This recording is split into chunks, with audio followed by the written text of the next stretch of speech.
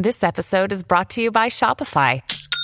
Forget the frustration of picking commerce platforms when you switch your business to Shopify, the global commerce platform that supercharges your selling wherever you sell. With Shopify, you'll harness the same intuitive features, trusted apps, and powerful analytics used by the world's leading brands. Sign up today for your $1 per month trial period at shopify.com/tech, all lowercase. That's shopify.com/tech. When you need mealtime inspiration, it's worth shopping Kroger, where you'll find over 30,000 mouth-watering choices that excite your inner foodie. And no matter what tasty choice you make, you'll enjoy our everyday low prices, plus extra ways to save, like digital coupons worth over $600 each week. You can also save up to $1 off per gallon at the pump with fuel points. More savings and more inspiring flavors make shopping Kroger worth it every time. Kroger, fresh for everyone. Fuel restrictions apply. Welcome to the New Books Network.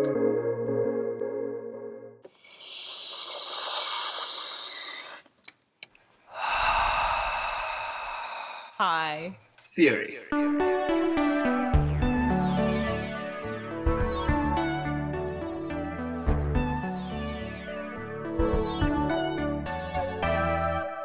Welcome to High Theory. In this podcast, we get high on the substance of theory. I'm Kim Adams. And I'm Sharonik Boshu. We are two tired academics trying to save critique from itself. Hello, everyone, and welcome back for another episode of the STEM series of High Theory podcast. Today, we're joined by Dr. Alex Hanna. Dr. Alex Hanna is a director of research at the Distributive AI Research Institute, or DARE.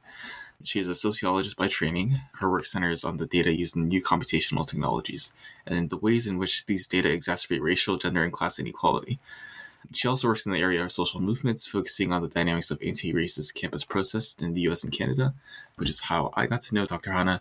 Dr. Hanna received her PhD in sociology from the University of Wisconsin-Madison in 2016, where she has recently also started a scholarship fund to support queer students of color in sociology. I believe the fund is accepting donations in case any listeners are interested in contributing. Yeah. Since then, she has spent time at the University of Toronto as an assistant professor before spending 4 years at Google, and especially on the ethical AI team, where she was a senior researcher. Now she works at the Distributive AI Research Institute, where she's director of research. She also serves as co-chair of the Sociologists for Trans Justice, as a senior fellow at the Center for Applied Transgender Studies, and sits on the advisory board for the Human Rights Data Analysis Group and the Scholars Council for the UCLA Center for Critical Internet Inquiry. So we're very pleased and honored to have Dr. Hanna on the podcast today. And yeah, welcome, Dr. Hanna. Yeah, thank you, Nathan. So the concept for today's episode is ethical AI, which is both kind of a hot topic that a lot of people are interested and excited about, and something that many people have critiqued and tried to rework and define in more kind of liberatory ways.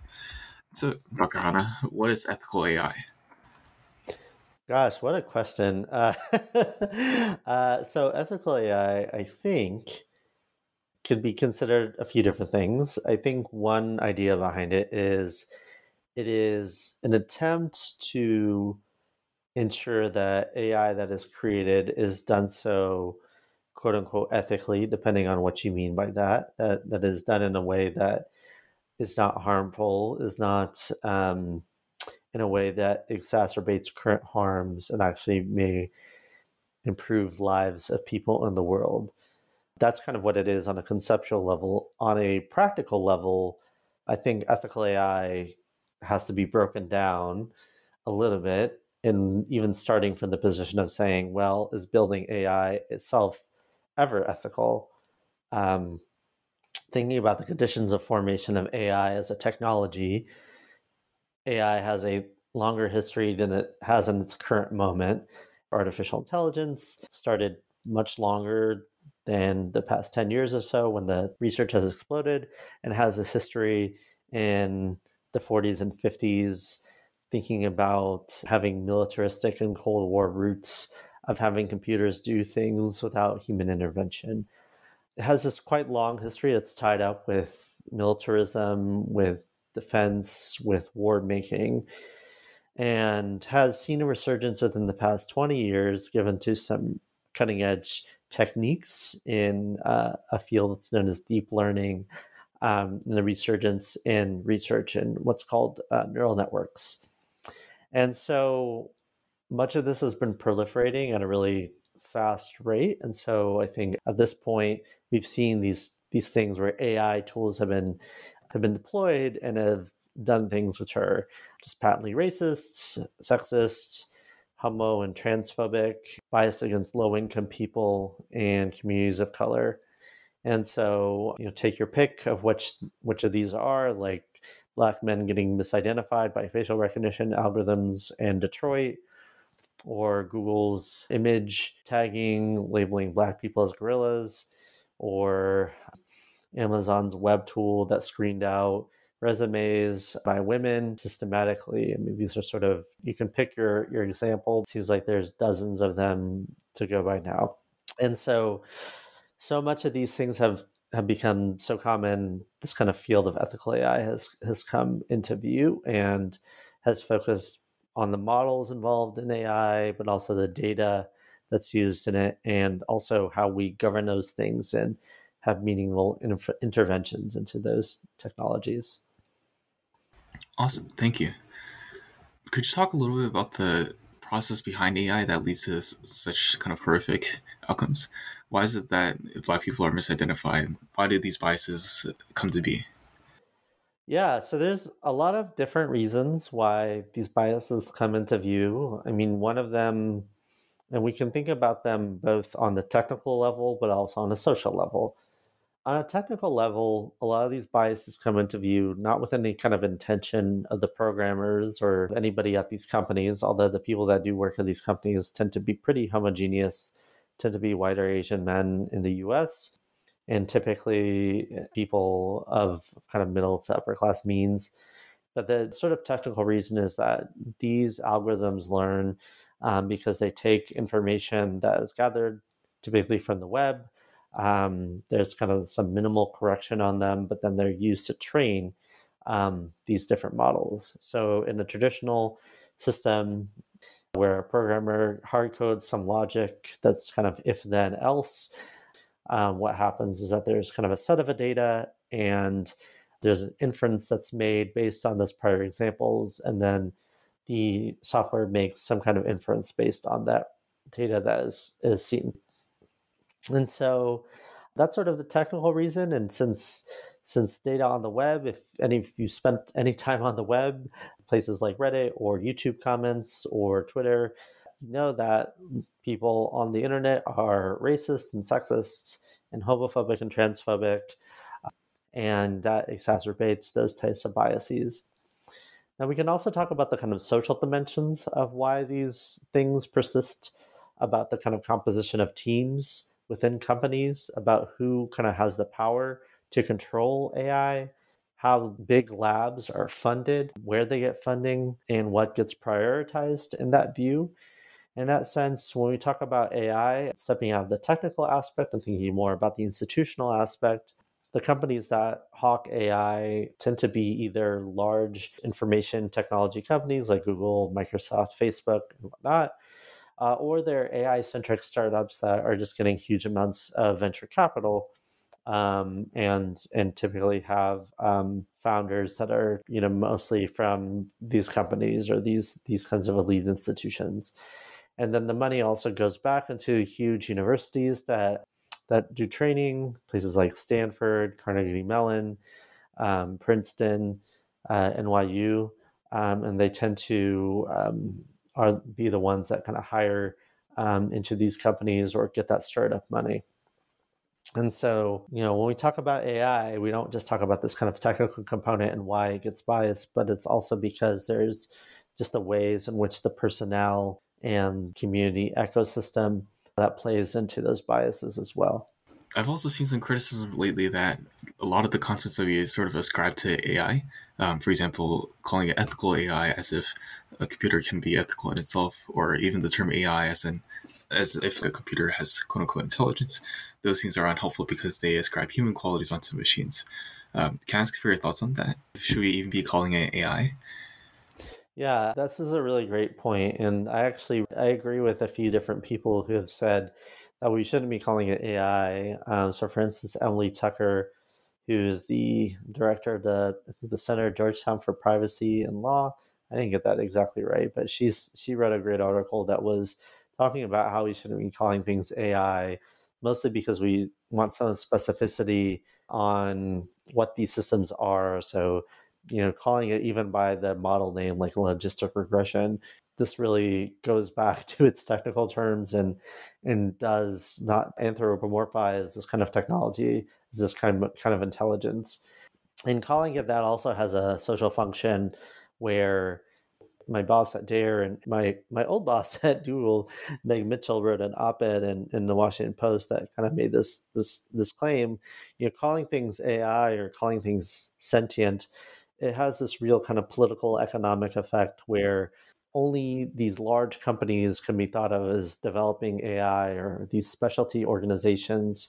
And it's like they're sort of achieving some kind of major feat when they're doing so. But these techniques are not sentient, they're not intelligent, they are some artificial or synthetic being. They are these complicated pattern matchers that, have huge amounts of data connected to them. And these models are getting larger and larger. So, for instance, large language models are one mode or one type of these models, and people have been training these models to be larger and larger. And we sort of measure that by saying how many parameters they have. And so now we're at getting hundreds of billions of parameters in these models that take months and months to train. But at its root, they're doing things which are kind of built out of these smaller building blocks, which would be hard to call intelligent. People who have really bought into this are kind of replacing and think that's if you build something large enough, you can call it a brain or you can call it something that is sentient. Awesome. And I think I read the article by Emily Tucker yesterday, as Artifice and Intelligence maybe is the one you're thinking about. Yes, that's the one. Yeah, and on that last point, yeah, it's kind of unsettling how these large corporations and kind of very intent on this process of humanization of computers, but at the same time, what the technology is actually doing is like dehumanizing actual living people. Yeah, absolutely. Could you talk a little bit about where you think the future of AI is going? Do you see, for example, a lot of politicians are always bemoaning how AI will replace human jobs, etc. What will the future look like with AI? Oh gosh, I don't know. I mean, I think the future of AI is going to, like one. There's kind of different futures that we could imagine for it, right? I mean, one future that we could imagine for AI is we're kind of on the same course as we're going, where there's companies that are training larger and larger models and trying to apply them to different kinds of domains.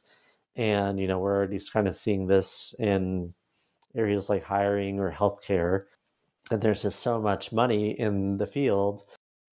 And I mean, we're definitely kind of in a period of AI hype. And I think at one point, there's going to be a burst in the bubble when these things that are overpromised really don't come to fruition.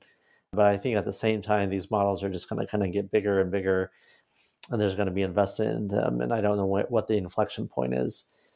Or we could try to find a different way for AI, and thinking about what it would mean to step back and think about what if, do we actually need AI for this thing? I mean, it's one of the things we're trying to do at Dare, is to step back and say, well, is AI the solution for this? And for most of the questions, we think it probably isn't. And so we do that with just from starting with people in communities that have focused and interfaced with AI technologies. So for instance, two of the people we have as fellows, Adrian Williams and Mila Miseli, are focusing on thinking through the interface of what gets called AI and what is at its root some kind of labor exploitation. Adrian used to be an Amazon delivery driver and worked in a charter school as a teacher. That was a really data-driven charter school. And Mila has done extensive interview and ethnographic work with data annotators, typically in the global south or in refugee contexts. And so, at the end of the day, a lot of what's happening that they see is that you still need a lot of humans, and those humans either get managed by AI technology or they're producing this excessive amounts of data for AI to even function correctly. So I think trying to find out what is existing there, what exists in that space. I mean, I think this is a pretty precarious market situation, but we're sitting on kind of an AI hype bubble.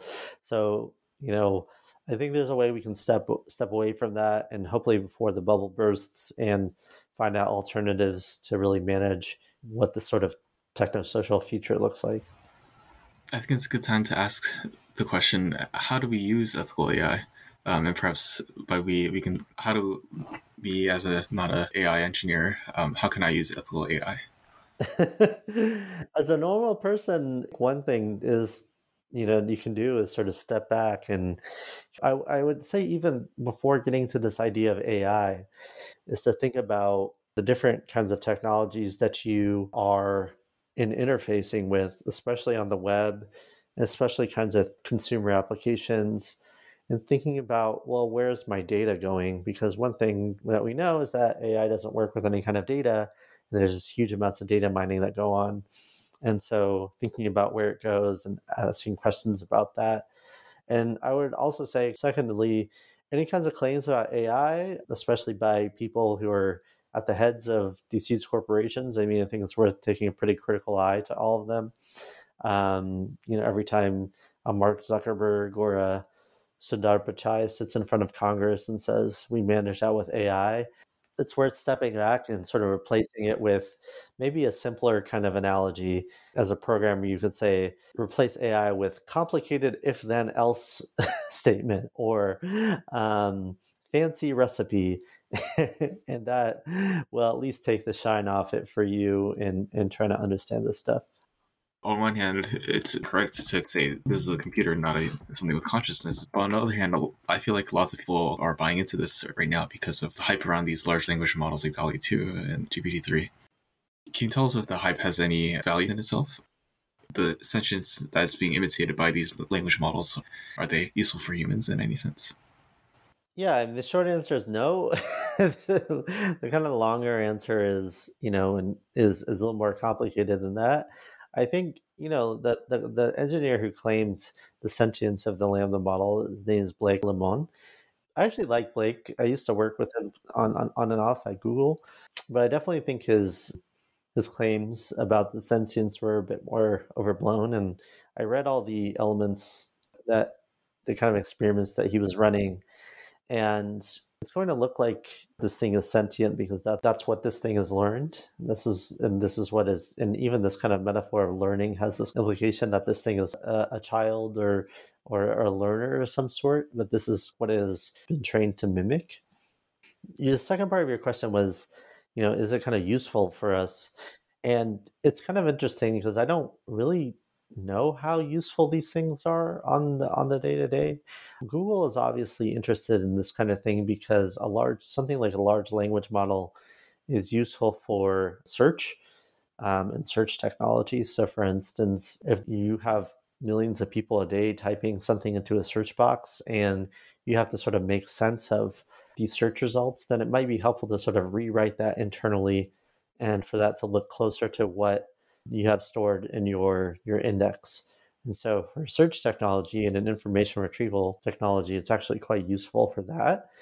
And maybe that gets useful for maybe a consumer on another end of saying, retrieving something that you want. But at the end of the day, I mean, that's mostly just going to help Google kind of secure their market a bit more strongly. I'm not quite sure there's anything that's necessarily that useful for kind of large language models or things of that nature that aren't just going to have huge other types of externalities, like the amount of carbon it takes to train one of these huge things or something of that nature. There may be some kind of uses that might be sort of helpful for machine translation for low resource languages, but at the same time, that tends to be an afterthought for these things instead of kind of the main show. So I'm pretty skeptical of them. Yeah, it seems like the two major uses I've seen are the specific needs that these giant corporations have: search, content moderation, these kinds of things. And on the other hand, like literal scam artists who kind of use the language models to boost real people. And for example, nowadays there's lots of SEO oriented content farms, I guess, online. So whenever I type a question like, how do I clean my water bottle, or anything really, I always have to sift through a few that are randomly generated nonsense, I guess. Yeah. Okay, I guess it might be a good time to turn to the last daunting and unanswerable question of how will ethical AI save the world? Yeah, I mean, it won't. I think we need to disentangle what we mean by ethical in the question and also AI. And I think we've problematized AI just enough, but we should also sort of problematize ethical, right? Because I think, a lot of the kind of critics of ethical AI had said, let's not talk about ethics. Let's talk about things like power, and let's talk about ways in which technology redistributes power. I don't think ethical AI is going to save the world in any regard, but we could also know that we could also start thinking and reframe the question of saying, how can we use technology more generally as a way of kind of enabling other types of power redistribution? And what are those projects? And what do they enable? And so I don't think anything called ethical AI is going to save the world. But there is a role for kind of using that question to kind of question who controls what and who gets what. And from that, I think we have more kind of more plausible answers for how we get free, how we attain liberation, how do these things which are much more applicable and much more real than this kind of nebulous thing that we call AI. Well, thank you so much for coming on the podcast, Dr. Hana. It was a pleasure and joy to talk to you. Yeah, thank you, Nathan. I really enjoyed it. And thank you for listening to High Theory. If you like our podcast, please review and subscribe wherever you get your podcast fix. Sharnik Bosu and Nathan Kim manage our social media presence. Julia Irian Martins edits our transcripts, and Owen Quinn composes our theme music. The High Theory in STEM series is orchestrated, recorded, and edited by Julia Irian Martins, Nathan Kim, Sharnik Bosu, and Kim Adams. You can also find us at hightheory.net. We hope you have a highly theoretical day.